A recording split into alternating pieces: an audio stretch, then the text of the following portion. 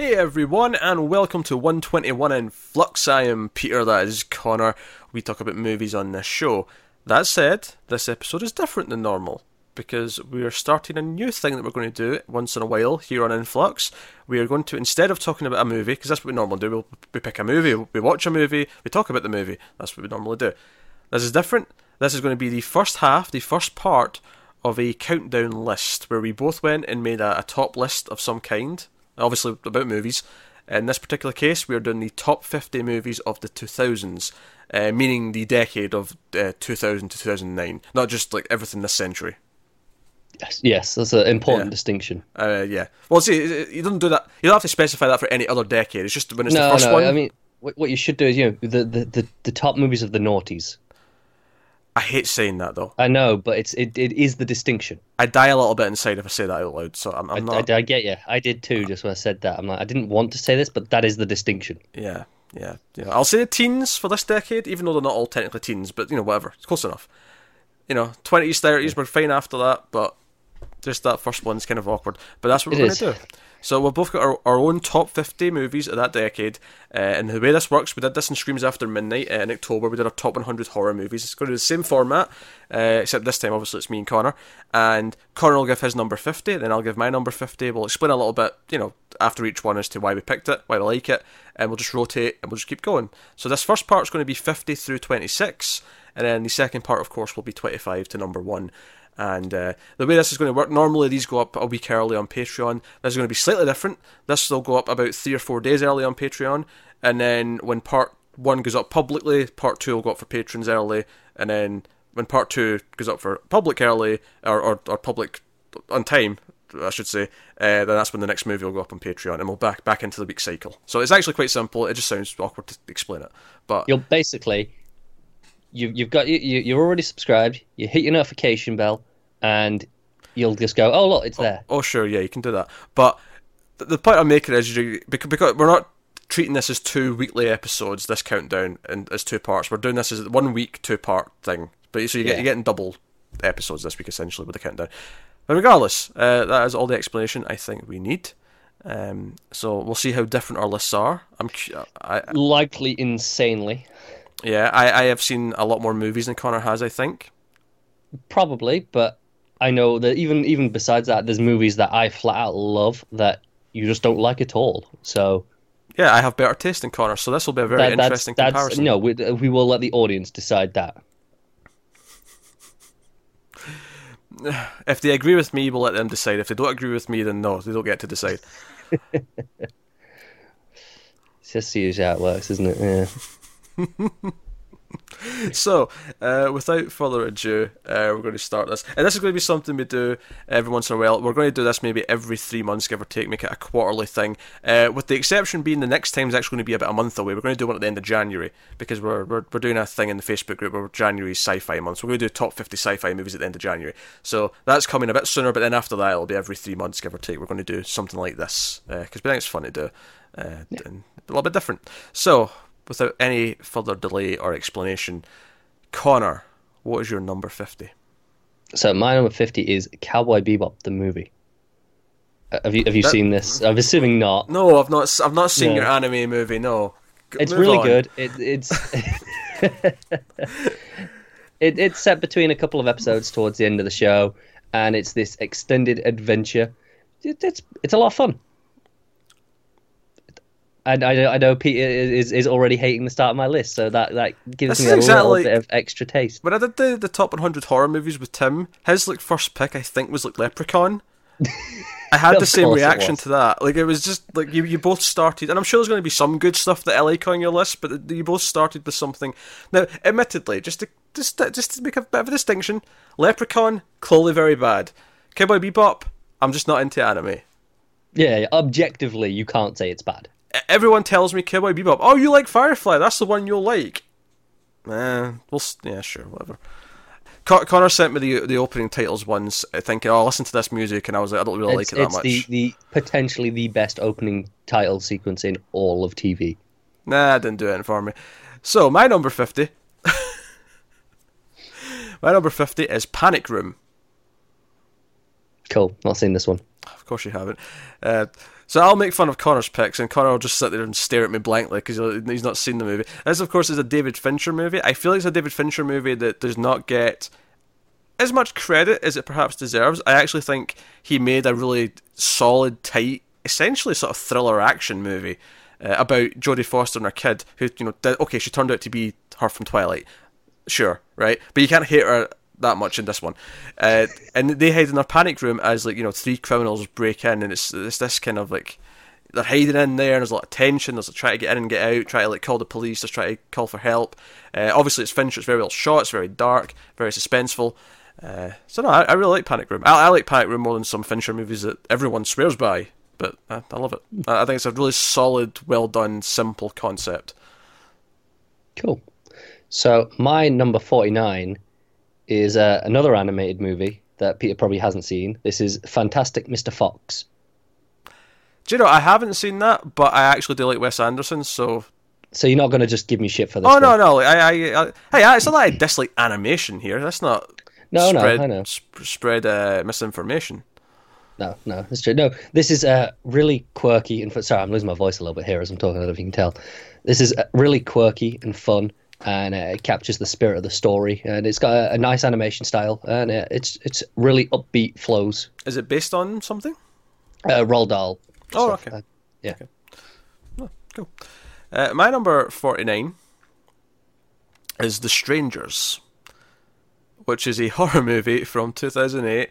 It's a home invasion film about three creepy individuals who... Oh, look at that, three people breaking into a house again. That's a weird theme, back-to-back, for my picks. But they break into a house, Liv Tyler's there with her husband, and it's a horror movie that I don't see enough of, where it's mostly these long, suspenseful sequences. It's a lot of silence. It's characters standing in the background where you just kind of notice them at one point and go, oh shit, have they been there the whole time? It's that kind of thing. It's a really effective little horror movie, and I feel like now it gets a bit more love that it kind of deserves, whereas maybe at the time I didn't see a lot of people talking about it, but over the years, if it was a sequel coming out next year, so clearly someone's noticed it. I assume you'll be covering that on Screams next year then? That will happen, yes. Yeah, no. That's been on my radar for a while, I just not got around to that one yet. Shocked. But... So you've not seen... Actually, I've not seen your two either. So yeah. You can't give me shit for that. So far, we're 2 for 2, where we've not seen the other person's picks. It is. I'm keeping track. Yes. I'm half expecting you to not have seen my 48 either, because that is Howl's Moving Castle. I have seen that. Oh, okay. No, I like this. I think it's another classic animated movie. It's got the steampunk feel, and it's a lot of fun, and it's got a heart to it as well. Yeah, I don't remember this one all that much. I know I've seen it. I watched a few Ghibli movies. I've only seen a handful over the course of a year or so, and some stuck out in my head a little bit better than others did. And this one was. I don't remember I like the it's got a style and a world that I like. That's fair. So that's 3 animated movies in a row. Maybe. Yeah, I think they kind of clump together. Whether they're maybe towards the bottom because they don't stand out as much, but okay. I like them. My number 48 is K-Pax. This is a movie based on a book. It stars, unfortunately, Kevin Spacey's in it, but that's a weird now. But Jeff Bridges is also in it, and Kevin Spacey plays a man who claims that he's actually an alien from a planet called K-Pax. And Jeff Bridges is a therapist. He works at a psychiatric institute, and it's about him trying to convince them that he's a regular person, and it's about Kevin Spacey's character trying to convince him that he's actually an alien from another planet. And it is two, real life actions aside, 2 fantastic actors doing what they're good at, playing off of each other in this weird game where you kind of want to believe him that he's an alien, but you obviously it's really far fetched and it's hard to kind of digest. And it kind of plays with that. It's a great character movie. With ideas of hope, ideas of is there something greater out there that we don't understand? That maybe this psychiatrist has to be humble himself a little bit and accept that something's there, or maybe he's just completely right, and this guy is just a damaged individual who something really bad happened to him, and this is kind of where his mind went because of it. Really good. Yeah, cool. So 47, Harry Potter and the Philosopher's Stone. So this is quite low. It's up there on my Harry Potters. Don't you mean Sorcerer's Stone? Sure, filthy heathens. I will not kowtow to peer pressure. Original titles here, damn it. And unless they're in a foreign language, in which case I will use the translation. But this is a kids movie essentially. This one, but it sets up the franchise. It's got a heart. It's got a really solid pace to it. And I watched it again just recently. I actually enjoyed it more this time than I have done when I watched it a few years ago last. It's kind of a bit of a Christmassy movie for me, and it's a lot of just kids having fun, and magic. It's okay.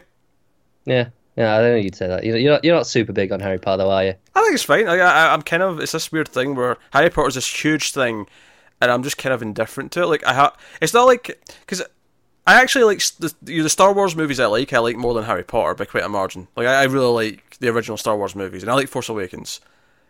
But Star Wars as a fandom annoys me way more than Harry Potter, because Harry Potter's huge, but I'm indifferent. It's like, that's fine. You like what you like, but I'm just kind of like, that's fine. No, I do like them a lot. These movies. I don't know. I never got into it as a kid, so that nostalgia was never there for me.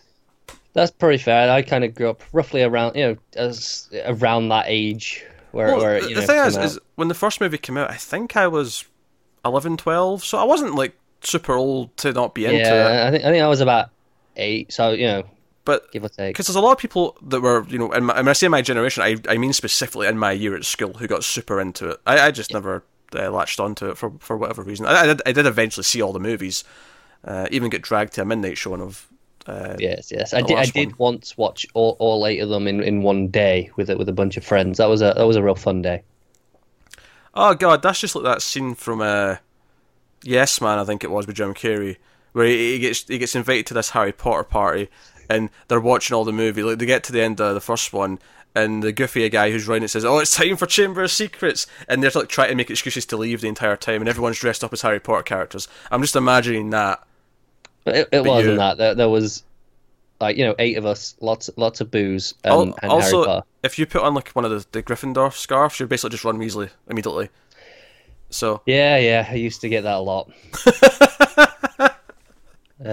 Not so much anymore. I get other comparisons. That was kind of fallen out of favour.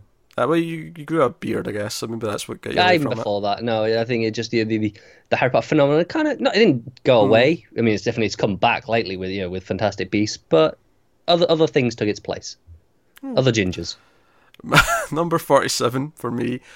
We're going back to a horror movie. This is The House of the Devil, which is a 2009 film set in the 80s. It's about a college-age girl who gets a job babysitting one night, or what she thinks is babysitting. It actually ends up being taking care of someone who's old and sick rather than a kid. But it's basically a movie about the fears of the occult at that time period, and the fears that your neighbour might be this Satanist who wants to like sacrifice you to someone. It's a slow moving, it is brooding, it is all about tension. It's got a very it genuinely looks like it was filmed in the early 80s. It's got so much mood to it. Yeah, it's a mood film. I'd actually say the ending is the weakest part when everything happens, just because it just couldn't almost live up to how good the build-up was. Nah, I agree with that. But it's a really solid movie. I highly recommend it.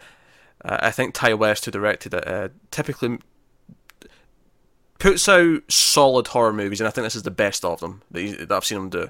So, House of the Devil. Yeah, solid. So my 46 is Monsters Inc. This is, obviously Pixar classic, back in the heyday still, where they were universally praised and loved. And I don't think Pete can give me too much shit for this one, because even he must like Monsters Inc. I do like Monsters Inc. Good. Why do you assume I'm going to give you shit for every animated? I like plenty of animated movies. I don't know, but I just want to be clear that I'm aware there's other things coming up that I'll probably get shit for. So I'm making the most of the ones where I'm not. Okay, cool. Yeah, cool. And of course this is movie with such heart, classic Pixar heart, isn't it? And it's very funny. I love this movie. No, I like Monsters Inc. Monsters Inc.'s a solid, good time. Good characters, good voice actors. You get John Goodman, Billy Crystal. Can't fault that. Steve Buscemi as well has a good role. A lot of fun, yeah. So my number 46 is Sunshine, which is the science fiction film by Danny Boyle. And Danny Boyle's a director who I don't have a great relationship with. That's a weird thing to say, but you know what I mean. I don't love a lot of his movies. People, go on about certain Danny Boyle movies. I'm not into a lot of them. I really like Sunshine. It's partly because he made a film that's right in my wheelhouse. He made something that would appeal specifically to me. This is a beautiful... I don't want to say realistic, because it goes to places, of course, as it goes on, where it gets a bit more fantastical, but it starts off at least with a very grounded sort of science fiction setting, where you've got this ship going towards the sun to restart it, but the ship itself, it feels like a sort of an authentic kind of scientific ship. It doesn't feel like it's got all these bells and whistles for the sake of it. There's all the rooms you'd expect there. It's very clinical, very cold, and you've got these characters on this mission, and there's a lot of the theme of loneliness is there, the theme of redemption is there, the theme of sacrifice is there, and then it goes into some really wackier things. There's some good action sequences. The music's fantastic. In fact, the main music piece from this has been reused in so many things since this came out. It is unreal. It's popped up in Kick-Ass, it's popped up in The Walking Dead, it's popped up in adverts for things. Yeah, trailers and adverts galore. Yeah. It was in one of the X-Men movies, had that in the trailer, if I remember right. So, pops up all the places. It's a fantastic piece of music. Great. It is. I love it. Sunshine's great. And some people have a problem with the third act. I do agree it shifts, but I actually have no problem with where it shifts to. Okay. But there you go. 45. Youth in Revolt. This is, it's Michael Cera, coming of age film. I'm a sucker for coming of age movies, and this is a pretty solid one. What more do you want sometimes? Yeah, but once you actually come of age yourself, maybe you won't see the appeal as much. It's more of a fantasy for you. Look, I just like the structure of the movies.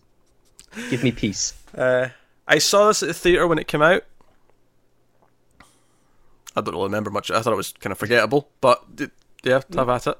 It's not the best of the genre. It's solid.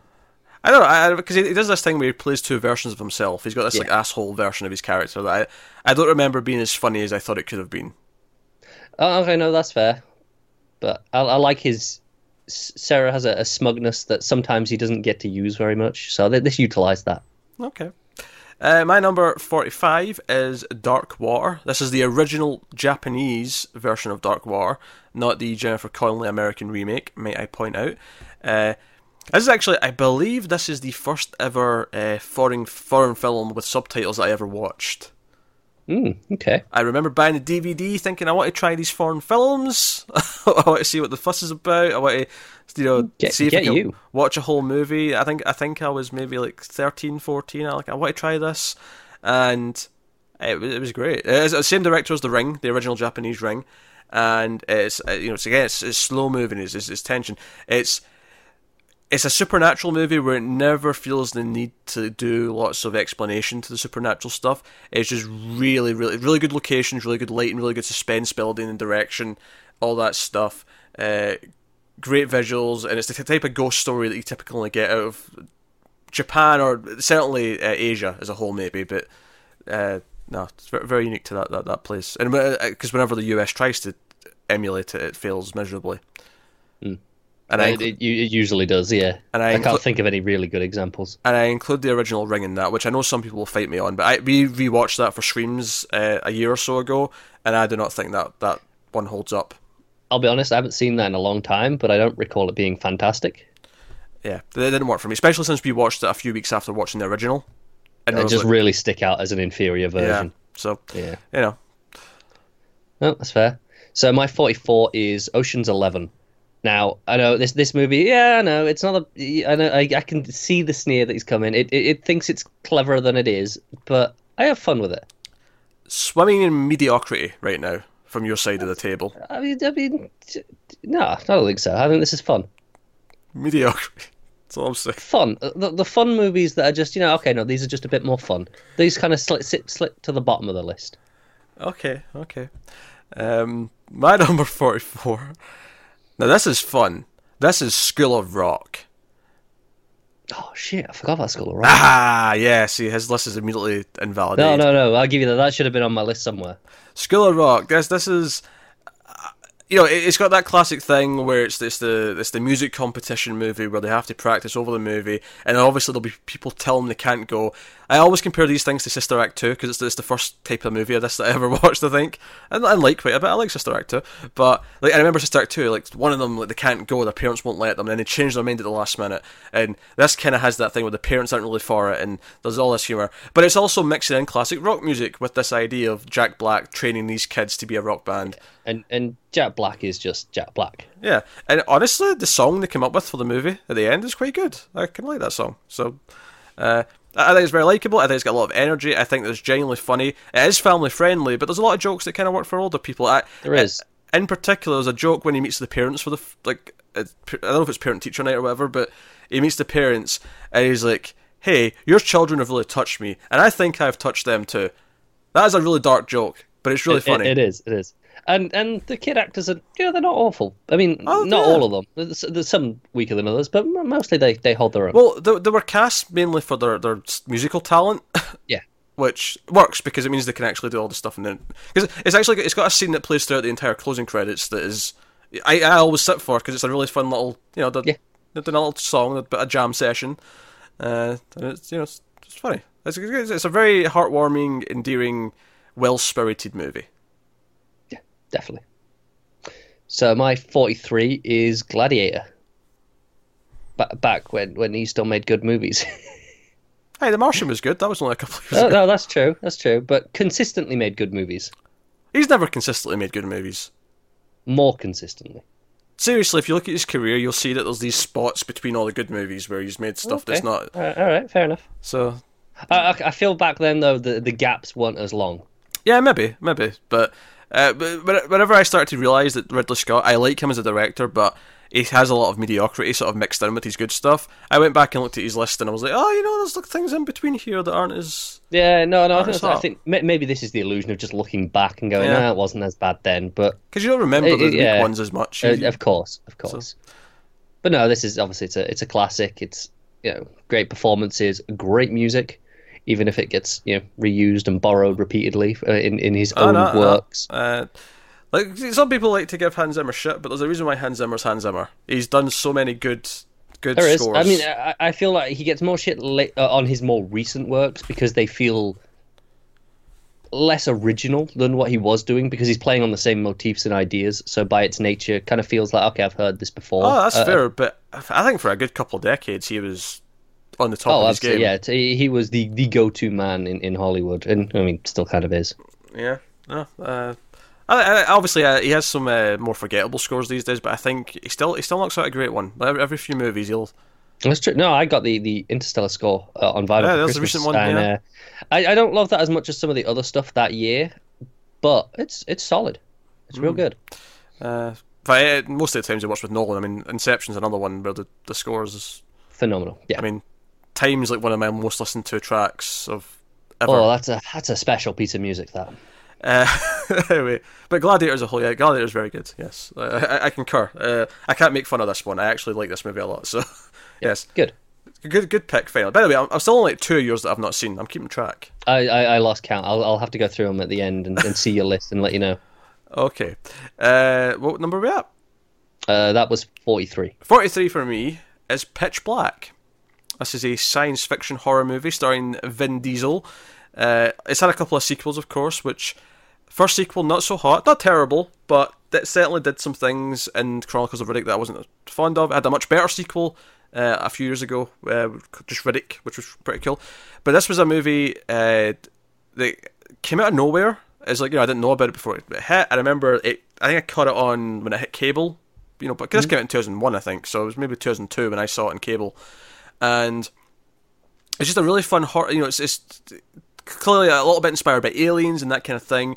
And the whole thing with it is it's a planet with a gimmick, and the gimmick is that the monsters can only come out at night. However, this planet has 3 suns, so it's only once every several decades where there's this eclipse that happens where it actually has nighttime. Because there's 3 suns, so usually there's light. But every so often they get this eclipse, and it's them trying to fight their way off the planet.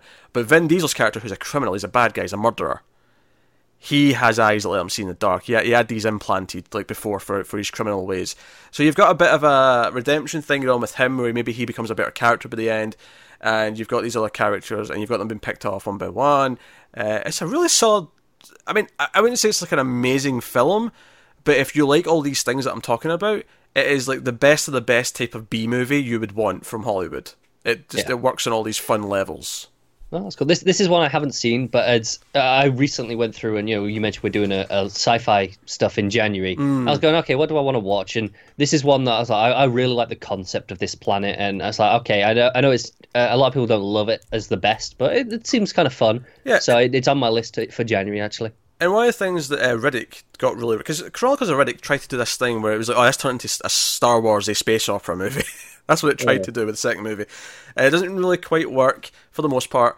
It's not terrible. I haven't watched it in a long time. Maybe one day we'll do them all in flux, and I can, revisit the whole trilogy, as it were. Yeah. But the third one, it goes back to its roots. It says, okay, no, we're on a planet that's got a gimmick with monsters, but it's a different gimmick, of course, not the same as the first one. Well, you can't do the same one again. That's boring. Yeah, so it's a different gimmick, but so it really tried to do it. So it's maybe slightly more of a rehash than the second one was, but it still does its own thing enough. And the impressive bit about the third movie is that the first 25-30 minutes, it's just Vin Diesel on his own on a planet trying to survive. That concept, there's a very classic B-movie sequel thing. It's like, okay, it's the same thing, but just with a slightly different twist. That's a very old, tried and true sequel trope that you don't see very much anymore. Yeah, I won't say what the twist is because it is kind of not revealed for a while. Whereas in Pitch Black, it's just a concept. Like you can say what the thing is.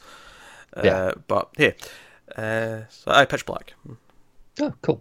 So my 42 is Star Trek, the J.J. Abrams reboot. Okay. I think this is a really solid blockbuster. It's a lot of fun. It's not the best Star Trek movie, perhaps, and I know that a lot of Star Trek fans will fight for that to the death. But it's a good movie. It's a good blockbuster. Yeah, it's a fine blockbuster. It's funny. I think having watched more Star Trek since, and I think beyond being better, I think with a bit of time, it's maybe not aged badly, but it's not like I don't see it with the same sort of. No, I agree, and it's viewpoint that I did once. I will agree. It's definitely a case of Abrams wanting to do Star Wars, and as my opinion being that is the superior of the franchises, and in my opinion, before you fight, I like that, and that was at a time where I didn't think I was going to get any more Star Wars, so it was nice, and I still like it. Okay, I shall say nothing. Okay, well, my number 2 is... You mean 42? 42, sorry, yeah, that's what I meant. 42. Jumping ahead a whole video there. My number 42 is Dodgeball. Now, I'm not someone who you'll find with a lot of comedies on my list, typically. You'll see some stuff that's kind of mixed with other genres, but this is... Honestly, this was such a big surprise for me when I saw it when it came out. I remember it was out at the same time as Anchorman. And I remember me and my friends, obviously in high school at the time, wanted to see Anchorman, but it was sold out. So we saw Dodgeball. Loved Dodgeball. The following week we went to see Anchorman, and I did not like Anchorman at all.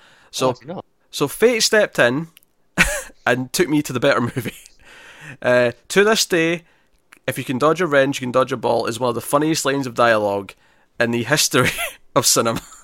And Rip Torn being the angry dodgeball coach is fantastic. I love it. What's also funny is there's a moment in this movie that from that first theatre experience I remember something happening that didn't, but I'm convinced to this day that I saw it. What on earth are you on about? There's a moment where after a line that was so on the nose, I thought the character looked at the camera and just stared at the camera as if that was stupid. But he doesn't do it. But in my head, I always remember him doing it. So, but hey. How strange. No, also Alan Tudyk's in there. Alan Tudyk's in like a million things. I know, but he's from Firefly, which is fantastic. And, that's Joss Whedon, who also did the hit television show Buffy the Vampire Slayer. All right, okay. That tells me a lot about placing of something else. It's going to be in another. It's going to be in another video. Dodgeball is very, very funny. There's not a whole, straight full-on comedies that tickle my itch, but honestly, I really like Dodgeball. Cool. So my 41 is the first crossover that we've had now. It's House of the Devil.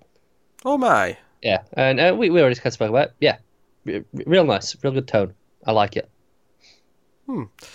Okay, my number 41 is Inglourious Bastards, or Bastards, if you want to pronounce it as it's written. So Tarantino, of course, despite what Connor might say, is a fantastic director and a fantastic writer. This is a movie where most of it is people sitting across the table, and it is riveting. It is absolutely riveting stuff. It's a build of tension. It is a series of essentially vignettes of these scenes that build up a story, and then of course it goes to insane places at the end. You got Christoph Waltz being absolutely fantastic, Brad Pitt, who I wouldn't say I typically like, but being directed by Tarantino. Again, one of the funniest moments of this decade, I think, are him saying that he can do an Italian accent, and I won't spoil what happens, or not an accent, sorry, he can speak Italian. He says he can speak Italian, and I won't spoil what happens when he actually shows his Italian skills, but it cracks me up every time. So it's very darkly funny, and also it's the movie that I believe introduced me to Michael Fassbender, so, this is always worth something. I will say this is probably my favourite Tarantino movie out of the ones I've seen, which is a reasonable amount. And I'd give it it's a solid 7, which is it's pretty good, but I'll tell you now, it's not making my list. So yes, no Tarantino will be appearing. Yeah, no Tarantino, but plenty of anime. I've had 2 anime movies, 2, admittedly out of 10, but 2. We've got another 40 to go, so let's see. This is a good point. So, number 40. It is an animated movie, but not anime. This is another Pixar movie. We've got Ratatouille. I think this is a lot of fun. It plays on the the tropes of restaurant and French cuisine, and just throws in a rat, because why not? No, Ratatouille is fine. It's a movie that I don't think got a lot of love at the time, but I enjoyed it. I wouldn't have put it above Monsters Inc. That is the only thing I'll dispute you on. If I'm disputing your Pixar rankings, I'd have put Monsters Inc. above Ratatouille. But no, they're pretty close. They're separated by a handful of films here, but in the Pixar rankings overall, they're pretty close. All right, my number 40 is Stardust. Talk about a movie that I ignored because it looked silly. I saw Robert De Niro in a tutu or something on an ad at some point, and it looked like a fantasy movie, and I'm not really into fantasy typically. And it was only later, after Matthew Vaughn's other movies started to come out, and I was like, oh, I really like this guy. What else has he done? And I went back, I was like, oh, Stardust. Okay, you know what? I like the director. I'll give it a try, because creative talent always trumps concept. I love concepts, of course. Everyone loves concepts, but I think... This sounds a bit pretentious, but I think what separates a casual movie person or a movie fan to an actual movie goer, I don't want to say aficionado or anything pretentious like that, but someone who's really into movies and cares about them as a part of their life. I feel like the difference is the idea that you have filmmakers you like, and you kind of just try whatever they make because it's them. Yeah, definitely. I think that's a big distinction. And so, despite the fact that I'm not really into fantasy or whatever, yeah, Matthew Vaughn's movie. And it is a goddamn romp and a half. It is fantastic. The music is phenomenal, first of all. It is very funny. It's got his trademark wit throughout. It's got funny villains. It's got funny heroes. It's got Daredevil with his actual English accent as the hero. And not that I knew that at the time, because even though it was later, this was still before Daredevil when I watched it, because Daredevil didn't come till 2015, so... Yeah, you had plenty of time. So, no, it's very likeable characters. It's got a solid, likeable story. It's a very tight structure of a movie, very tight script. Michelle Pfeiffer's the villain. She's very good in that. Everyone's very good. I feel like Matthew Vaughn does not get enough credit for how solidly, in every aspect his movies tend to be. He's very dependable, isn't he? Yeah, his effects tend to always be good as well, which is not even necessarily him that's directly doing it, but clearly he hires the right people. He gives the right calls and makes them spend the time on the things he knows need to be pristine. Oh and, no, that's fair. so It falls on his shoulders ultimately, doesn't it? So yeah. I recommend it. It's a blast. I think it's fun characters, fun romance. I don't typically praise romance, but I actually really like the romance in this because at the start of the movie, you know, he's into the awful girl he thinks is the love of his life, who like bosses him around and makes him jump through hoops. But then he falls in love with the fallen star that is Claire Danes, and I mean that literally. Yeah, yes, you do. I've not actually watched the movie, but I've read the book, and I do very much like it. As a story, okay. So I probably should watch this at some point, especially as I know it's actually got talent behind the camera. And like I say, I don't typically like fantasy. I was way into this. That's nailed it. Everything about the tone just hit it perfectly for me.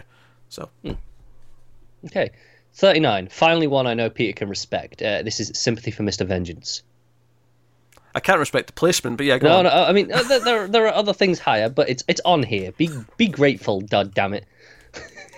Yeah, but there's a lot of shit I know is going to be above it, which is why I can't be completely happy about it. No, that's fair. This is the first of the Vengeance trilogy, and it's pretty harrowing, isn't it? Let's be honest. Oh, it's dark as shit. I love this movie, and I showed it to friends of mine, like, you know, a few years after I'd seen it, and I'd showed them Old Boy first, but I was like, oh, you need to watch Sympathy for Mr. Vengeance. It's also fantastic. And it got to the point where one of my friends was so uncomfortable with what was happening in it that they were mad at me for showing it to them. Oh no! No, I watched Old Boy first, and I was like, yeah, I want to check out more from this guy. So I went and watched this, and it's excellent, isn't it? And I don't even want to say too much about it because you just need to experience the horror of it. I will say, obviously, it's about vengeance, but it actually shifts. The movie's in two halves. It shifts between main characters halfway through, which is very much the point because it's like two sides of the same sort of thing. It's like why you see why one character did something that led to something bad, and then you see how that shifts to another character, and both of them are it's how this revenge is a cycle. Yeah. So very, very good, very well directed. A lot of awkward silence, a lot of really breathing in, and a genuinely heartbreaking ending. Yeah, and also occasionally darkly funny. Like, I think this is one of the things that Asian cinema, maybe specifically Korean cinema, does very well. Is it'll take a genre that's really dark and it has really like nail-biting moments. This movie's full of really dark shit, but sometimes it'll make you laugh because one of the dudes who happens to have green hair, which is not why it's funny, but it just adds a little bit extra to it, where he's just a little bit goofy. And he approaches a situation in a way that does not make sense, and most people wouldn't. And it's just kind of amusing, even though it leads to something really bad later on. But that's it almost makes the dark stuff hurt even more because it feels like it's not just a dark world we're in. There is happiness somewhere in this world. Yeah, there is levity, and care and love. So it makes it so much worse. All right, my number 39. Speaking of dark movies, No Country for Old Men. If you've not seen this is not a laugh a minute. This is just straight up misery, intention for 2 hours or so. It's a movie where I know some people hate the ending because of how downbeat it is. I love the ending because of how downbeat it is and how much it just kind of like. Again, it's almost like it's almost a commentary on vendettas and vengeance and that kind of thing, amongst other things. And you've got good performances, but mostly it's a Coen Brothers movie, and. I think there's two types of Coen Brother movies. One that I really like, and one that I can like or not like, depending. That being the more sort of levity film Coen Brother movie. They can work, but sometimes they just kind of fall flat. This is a straight up thriller, tension, suspenseful sort of standoffs, and like it's about a character who he's at this like deal that goes wrong, and he just happens to be left with the money. And he goes on the run, so this hitman's like chasing him down for the money. Is this or let's say bounty hunter, maybe a better term, but regardless, full of great scenes, and the villain is so intimidating. So good stuff.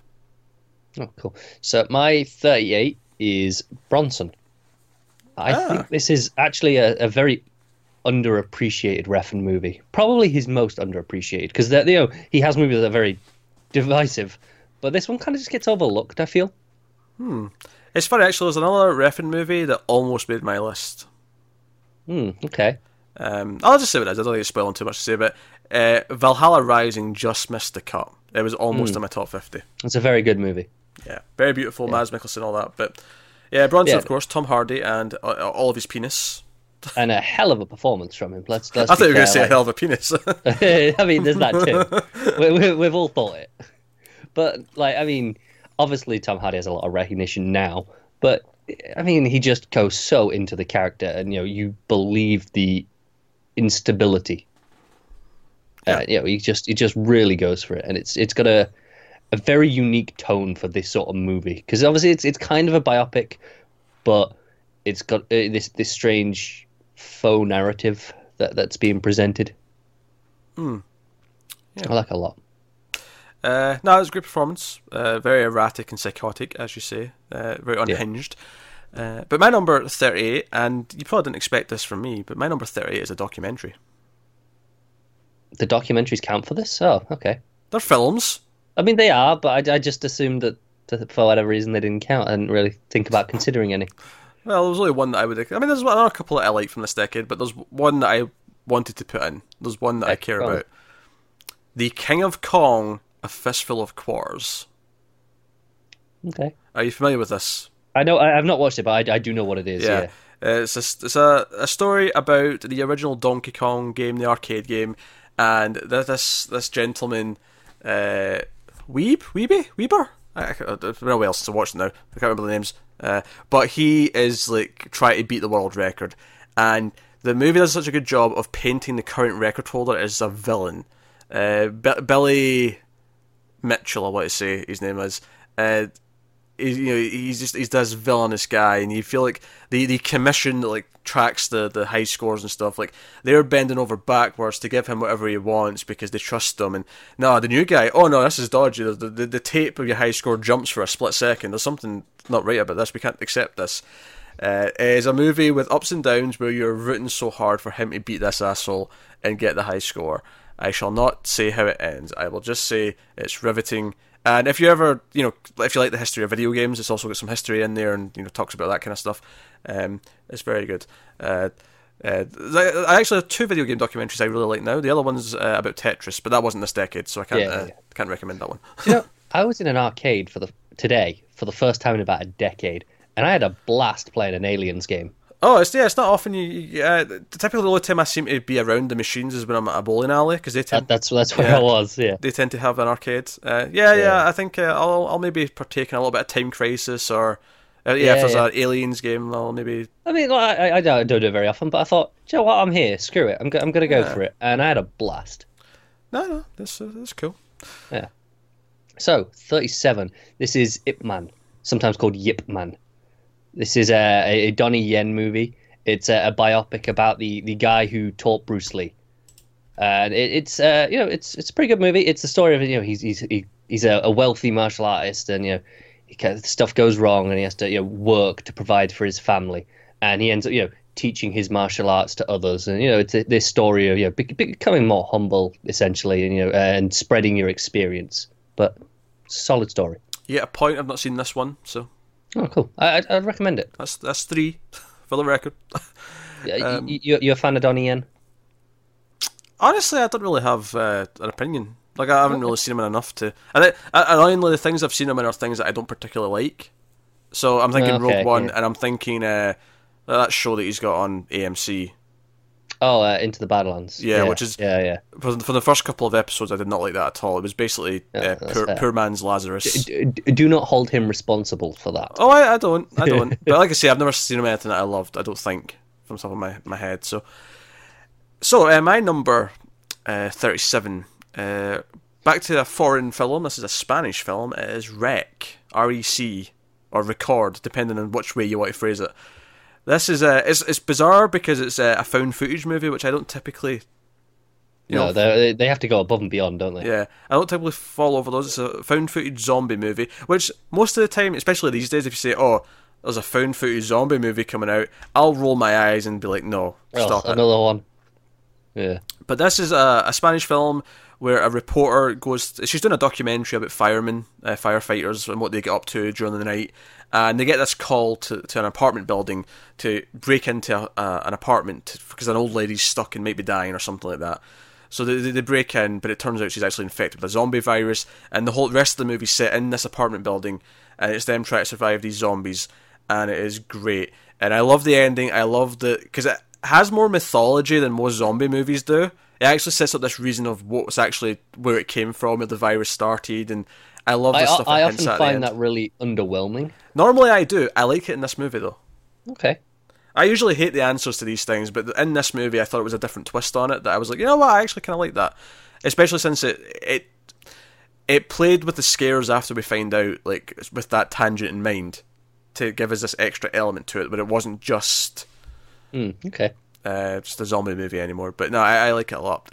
Sequels are also good, in various degrees, but they're all kind of worth seeing. So, no, Rick. I think for all our differences on our list, it's interesting that 37 we both had foreign movies. Oh, go on. Yeah. Well, no, that was. Oh, okay, right, yeah. I was going second. Yeah. Yeah. So 36, you're gonna hate me for how much lower, how low this is. This is Unbreakable. Go on, let's get out of the way quickly. I'm not doing it. I'm not saying anything. All right. Oh, it's a pretty damn good movie. Don't get me wrong. It's very good. I enjoy it a lot. But I don't quite love it in the same way that everyone else does. I mean, I only saw it for the first time at pretty much the start of this year, give or take, because it was one of our earliest episodes on Influx. Mm-hmm. And I like it. It's very good. Just it's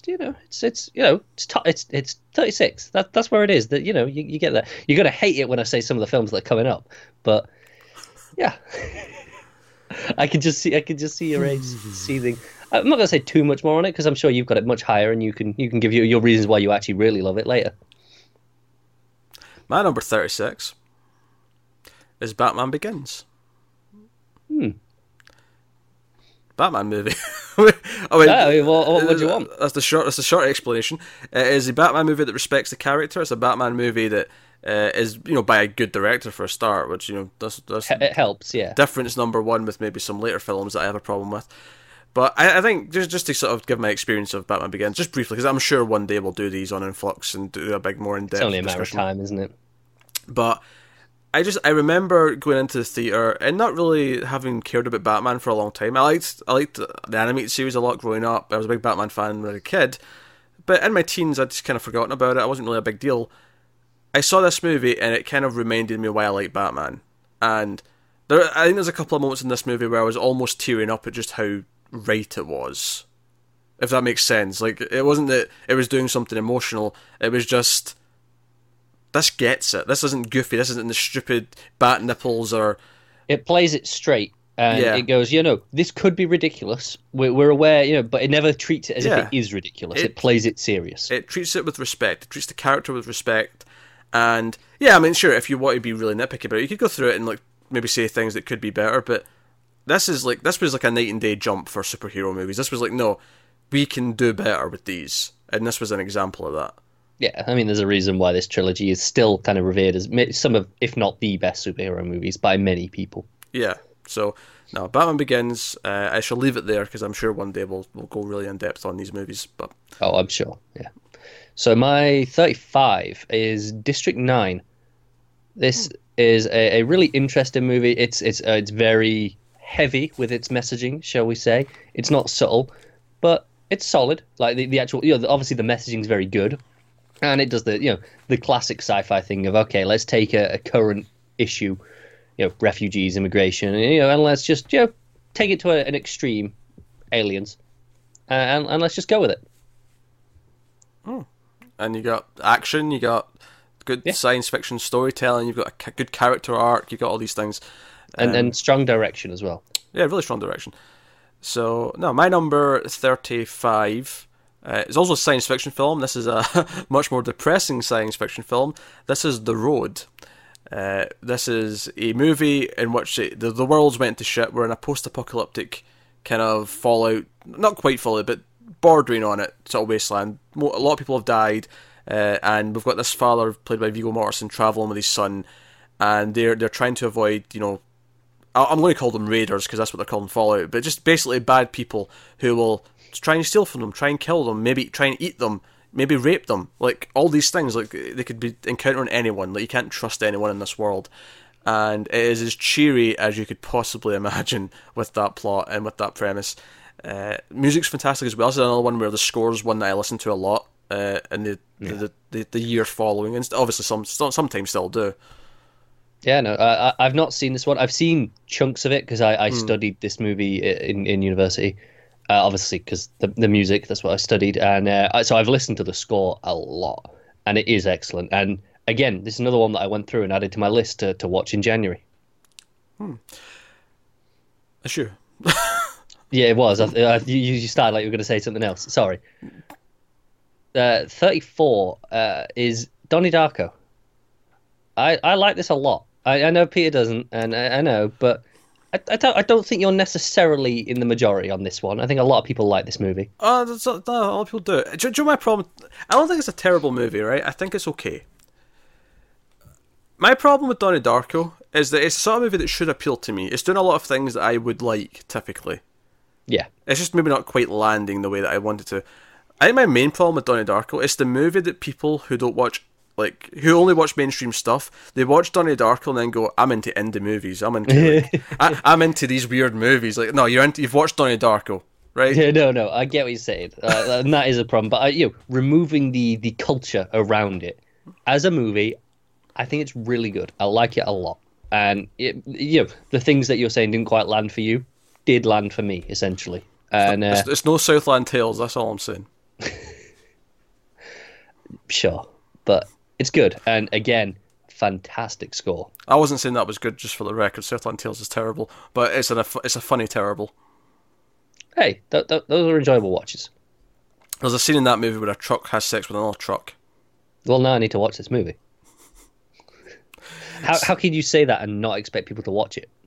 All right, so what are we on? Number 34 for me is Into the Wild, which is a movie actually directed by Sean Penn, if I recall correctly. This is a true story about this guy played by Emile Hirsch, who basically he wants to break off from the grid, and he wants to go and just sort of live life on the road, in the wilderness, do all that kind of thing.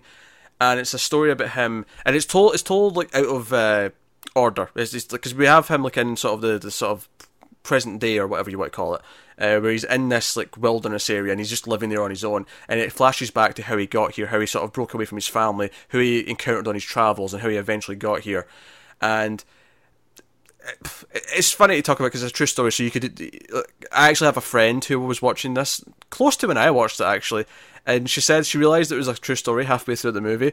So she made the mistake of looking up his Wikipedia page just to see, and the opening line was like a spoiler for the end of the movie, and she's like, "Oh, that was a bad idea." Yeah, it was. Don't ever do that. Yeah. So if you don't know the true story, I'd say don't look it up. Just watch the movie and find out that way, because it's really. I'm sure there's some stuff that's obviously not accurate, but basically it's a story of like him wanting to be alone, and maybe realizing there's a nice arc there. There's a nice it's kind of depressing in places, but it's actually ultimately quite an uplifting message of a movie. Really well directed, and it's a good film. Cool.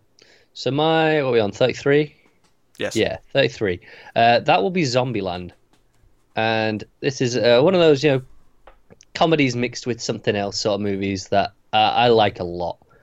It's zombies, and then it's funny, and it's got heart to it as well, which counts for a lot in these sorts of movies for me, where it's got something to connect to, as well as just killing zombies, which is always fun, and its rules are always nice when they pop up. It's got style. Yeah, no, I can't fault that. I don't love Zombieland. I think it's fine. I think there's moments. I've only seen it once, so maybe if I rewatch that. I remember seeing it in the cinema, and the opening credits of a big Metallica song comes on. I'm like, oh yeah, okay, I get what they're going for tone wise. This is hitting me nicely. Yeah, no, actually, I like it. I love it. I think the Bill Murray stuff is probably my favorite part. That stuff is very solid. But I mean, Woody Harrelson's reliable as ever.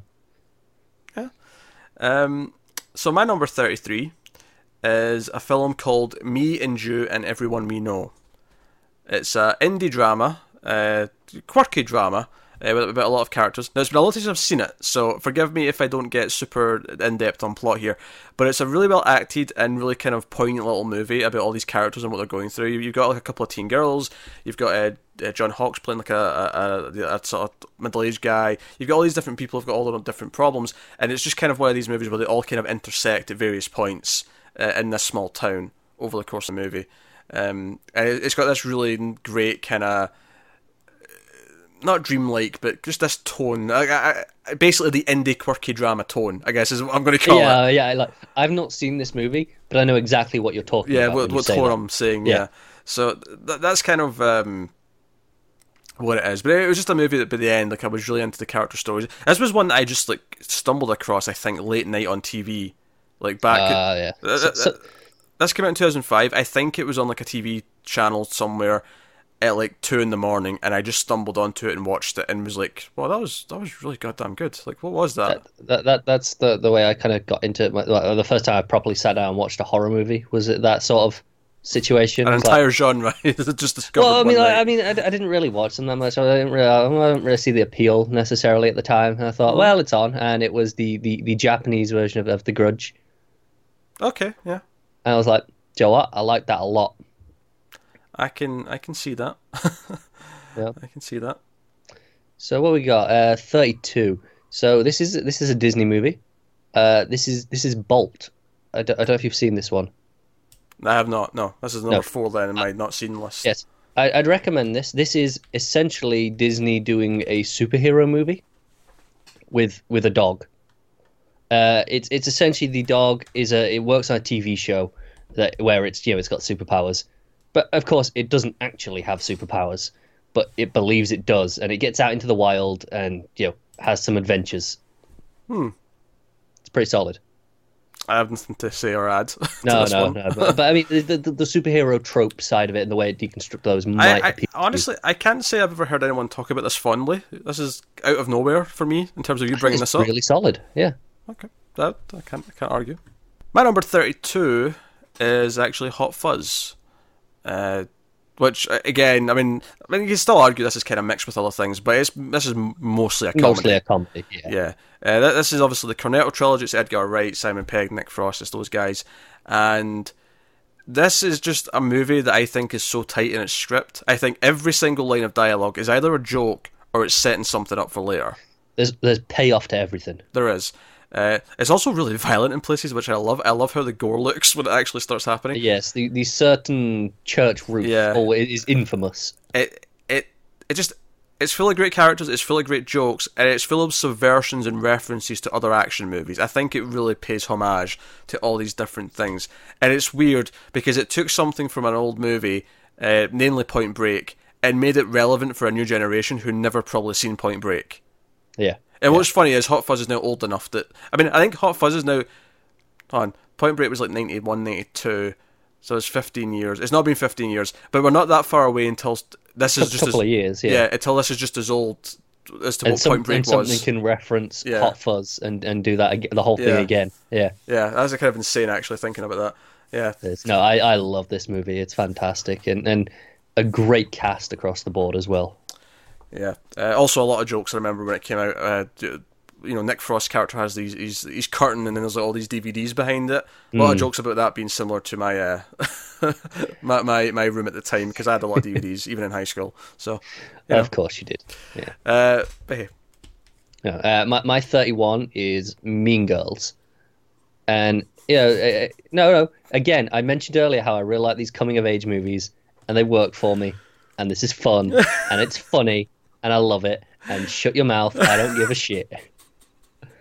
I will defend this movie as so much fun for as long as I have to. That's the 5th one I've not seen. Okay.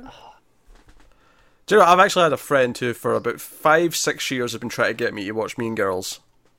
It's a flux in the waiting. And luckily, when I left college, I didn't see her as much. So now, like, the window to make me do it is kind of past. There's a flux in the waiting. Someone add it to the vault list, and then at some point he'll have to do it. One of our patrons, please. That vault list is not a promise that we'll do it every single one. No. But I will get a pick off that vault list at some point, and I will pick that one, so he has to watch it. We'll see. Hey, I might like it. I don't know, but it's just not what you're expecting. I'll give you that. My number 31 is a film called Mysterious Skin, which is another one that I kind of found almost out of nowhere. probably not too long after it came out. It's a Joseph Gordon-Levitt movie. Now, I knew him at the time from Third Rock from the Sun, and he was maybe in one or two things before then, movie-wise. But this was before he was a big movie guy, where you saw him in a lot of different things. Household name now. Yeah. And it's a movie about... And the story starts separately. It's him and this other guy who are both kind of traumatized. And the other character believes he was abducted by aliens as a kid. And he's trying to like prove that happened. Whereas Joseph Gordon-Levitt's character, he's more kind of like... He's a gay character and he's dealing with all these weird problems that he's got because of like what he went through with his mother, and he's got this bad family background. And it's all the kind of like just the messed up the way his life is, and how messed up he is, and the way he acts with people. And the stories end up sort of interlinking later on in really interesting ways. And it's a really heavy movie. Like when you sort of get to what's really going on and what it's about, it gets really kind of deep and kind of like okay. But I actually think it's a really good character piece for both these characters, and I love the tone and just that idea that amongst all this stuff, like there's this idea of like, did something magical happen to this kid? You know, what was there? Yeah. You know, this actual alien abduction of some kind that he seems to believe, and he's trying to prove that these other, because he believes that like 3 or 4 other kids were also abducted, and he's trying to prove and get them to admit that it happened. And there's all these. It's a really good movie. With layers to it, and I'd highly recommend it. But don't look it up. Don't spoil anything, because I do think it goes in places that I'm not going to say that you don't see coming by the time it happens, but I think it would be a shame to know. You don't want to know watch. beforehand. Yeah. Okay. So yeah, Mysterious Skin. Sounds good. So my number 30. Yes, this is Fearless. This is a Jet Li movie. This is another one that's loosely a biopic based on true story, and it's another martial artist. It's a story of it's a kind of tropey thing in this genre. I think of it's arrogance. This arrogant man who has all these things. He's like, no, I'm better than all of you, and eventually he has to learn humility and to mercy in the arena essentially. But it's a really solid story. I know I saw this, but you don't remember it. I don't remember it at all. I guess I'm saying it's forgettable. I mean that's fair. I like it, but I never struck a chord. But I know I've seen it. Okay, I'll allow it. I know I did see it. Because I think I had the DVD at the time. I think I bought it thinking I'd like it, and there was just okay, my number 30. Oh man, I'm in a really dark place with this chunk of the list. Requiem for a Dream is my number 30. Great movie. Yeah, Darren Aronofsky. This is a movie about a group of characters. It's basically an anti-drug movie, but I think it's effective in that. I think if you show this to someone who's thinking about getting into some of the harder drugs, they're going to maybe question their choices in life, because this is dark. You see it's delirious. You feel like the characters don't know what they're doing a lot of the time. It has different types of like addiction, because you have like the mother character's just been addicted to pills that they start off as prescription, but it becomes an addiction. It gets worse, yeah. It's got such a frantic editing style to match this as well. Very frantic, yeah. It puts you sort of in their mindset. It gets very dark. I'll also say some of the sound effects, and this is a compliment, but at the same time, it made it hard to watch. I just like shivered at just remembering them. I remember physically feeling a little bit ill. Because every time the older woman popped the pills, you got these close-ups of her mouth, and you'd hear the sort of the sound of the pill getting in her mouth, and it was very loud, and it was very like I started to feel sick watching this. But I think so uncomfortable. It's a very intentional effect, though. It's very effective at what it's doing. And speaking of movies that have like a piece of music that's been used by a lot of things, this is another one that's got one of those. So yeah, Lux Eterna is iconic again now, but great piece. Yeah. Great movie. What am I? Number 29. So this is another one people probably find too low. But this is Mulholland Drive. Mm-hmm. Now, before I get into this, I will add, this is one that will maybe move up when I watch it again. Because this is one that, again, I only watched near the start of this year, and for the first time, and I liked it a lot. Like, I mean, it's in the top 30, so clearly I liked it a lot. But it's one of those, okay, I like what it's doing, but I really just need it to sit with me for longer and watch it again and see how I feel about it in the future before I can dare put it any higher. Well, obviously, I'm going to have that later. Yeah, that's why I'm just kind of leaving it. I'm just going to move on. That one. Yeah. My number 29 is Lost in Translation, which is the Scarlett Johansson, who I don't think I realised how young she was when she made this, because she's not that old right now, so she couldn't have been that old at the time, because this is now 15 years old. Yeah. So, and she's, I think she's like 33, 34 now, so she was about 18 when she made this, and it's this is a very unconventional just kind of relationship movie where it's kind of a love story, but it's more about, it's this idea they're both in Japan and there's no one to talk to, so they find each other. And it's very beautifully filmed, it's very beautifully acted. It's a very quiet film, very somber, a lot of awkward silences. It's a very sort of realistic film in that sense, where it has all these pauses where you can just kind of soak things in. It's about taking in the world around you and the atmosphere. So, lost in translation. Cool. My 28, we've actually just mentioned it recently, that's Hot Fuzz. Love it. We just spoke about it, so you'll go. Move on. My number 28, we're back to a horror movie. This is Ginger Snaps. It's a werewolf movie. You know what? There's not a lot of great werewolf movies. I've said this a lot in streams. There's only like a handful that are really great. And Ginger Snaps is one of the more recent examples. Catherine Isabel, the whole thing is an analogy for puberty, and specifically female puberty, where you know the idea of the werewolf being the same as a period. Time of the month. Yeah, yes. That whole metaphor, it's there, and it's playing with it, and the idea that she becomes this vicious person as this happens, as she starts to explore her sexuality, this sort of stuff happens. So it's a very strong movie in terms of themes, in terms of what it's doing, and it's using it for something else. Given that it's such a obvious parallel, I'm surprised it hasn't been done more. Yeah, no, it's funny. It's a Canadian film as well, I'll point out. Cool. Not got a whole lot of them. But at one point you see some kids playing hockey in the street and you're like, oh, okay, it's Canada. It's Canada. Yeah, one of those. It's Canada. Okay, so my 27 is another Disney movie, actually. This is The Princess and the Frog. Now, this is an interesting one. This is one that was still a 2D animated movie, kind of after they'd begun the shift to 3D animation. This has got a great tone. It's set in New Orleans. It's got a jazz music score. It has probably my favorite villain song from all of Disney movies, which, I mean, a lot of them are pretty iconic in their own right, but I really love this one. And it's got a lot of dark humor in it, and it's got a great tone. There's only one villain song I can name you that I like, because I don't remember any of the other ones. Which one? Have interest? Oh, Ratakin from Basil the Great Mouse Detective, obviously. Of course. Because it's the best 2D animated Disney movie, by far. I don't know. I'd have to think about it. It's up there. Don't get me wrong. Oh, it's my definitely up there by far. But you put me on the spot with that statement. I love that movie, which is actually one of the first ever movies with CGI in it, by the way, for the record. It is, yeah, and it works really well. Yeah. 27. My movie actually complements Princess and the Frog quite a bit. Oh, nice. It's called American Psycho, and it's a movie starring Christian Bale as not Batman, he's Bateman in this. Yeah, it's close, but extra letter makes all the difference. But he is this, upper class asshole who has a fancy job. It's the 80s, so there's a lot of 80s music in the soundtrack.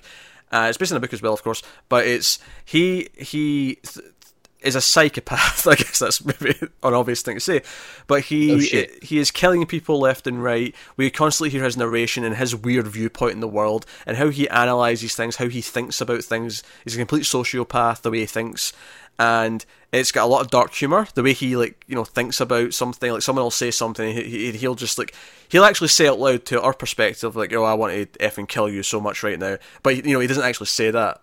We see it, so it's like a funny dark moment. There's a lot of that. It gets kind of surreal towards the end, and of course there's twists and turns, and it's a sort of dark trip through a psyche. Like I say, full of humor and very memorable moments. Cool. So 26, which last of this part now. So this is House of Flying Daggers. I think this is a lot of fun. It's it's got some great wire work going on in the martial arts stuff, but it differentiates, say, from just regular martial arts movie. It's got it's really strong romance plot and this this interesting structure of a chase that kind of plays a through line. Yeah, this is a beautiful movie. It's very pretty, a lot of bright colours, a lot of good action sequence, very good music as well. I'll just spoil something here. Say this just missed my cut. This is if I was going up to like 100, this would be like 54 or something like that. This would have just been below. No, that's fair. So, but it's really good. I like it a lot. I love it. It is very good. In fact, it was the first film I seen by Zhang Yimou, the director. My number 26, last of the video, last of this part, is The Wrestler. Mickey Aronofsky again popping up. This is above Requiem for a Dream. Yes, I like this one more.